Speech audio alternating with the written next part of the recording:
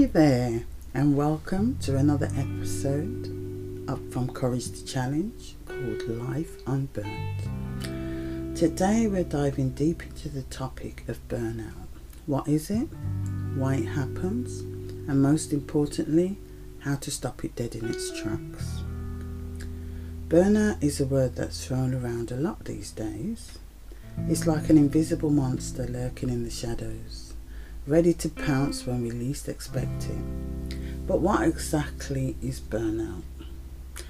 Well, it's more than just feeling tired or stressed. It's a state of emotional, physical and mental exhaustion that's often the result of prolonged and chronic stress.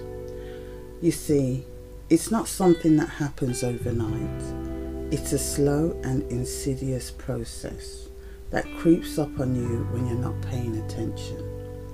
It's like a warning sign from your body and mind that something is seriously wrong with your life.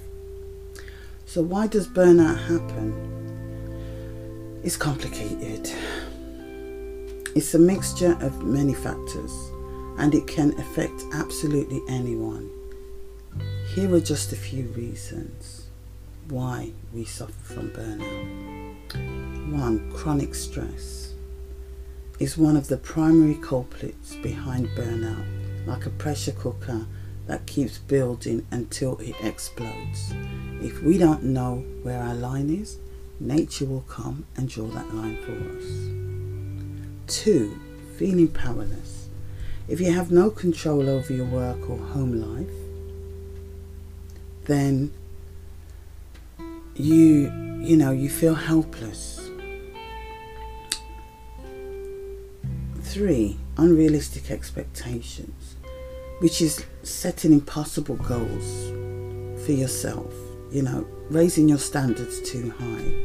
This will not only set you up for disappointment, but it will burn you out too. 4. Neglecting self-care. When you consistently put your needs last and ignore self-care, burnout is almost inevitable. I know I'm there. We really can't stop that we care, but we have to put ourselves first. Listen to your body when it says, I'm tired. Rest. Stop pushing it. Stop swimming against the tide, because as I said, nature will come in and stop it for you. Now that we know why burnout happens, let's talk about how to stop it in its tracks. Remember, prevention is always better than cure. 1. Recognize the signs. Are you constantly tired, irritable or disengaged? Pay attention to your body and mind. Nature has a way of stepping in if you ignore the signs. As I said, set boundaries. Learn to say no when you need to.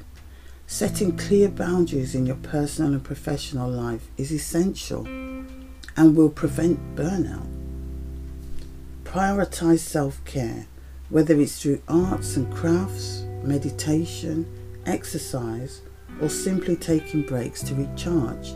Do something for you. Seek support. Don't be afraid to lean on friends, family, or go to professionals for support. It's out there. You just have to search for it. Google it. It's there. You don't have to go through burnout alone. In this fast-paced world, it's easy to get caught up in the hustle and bustle of life while forgetting to take care of ourselves.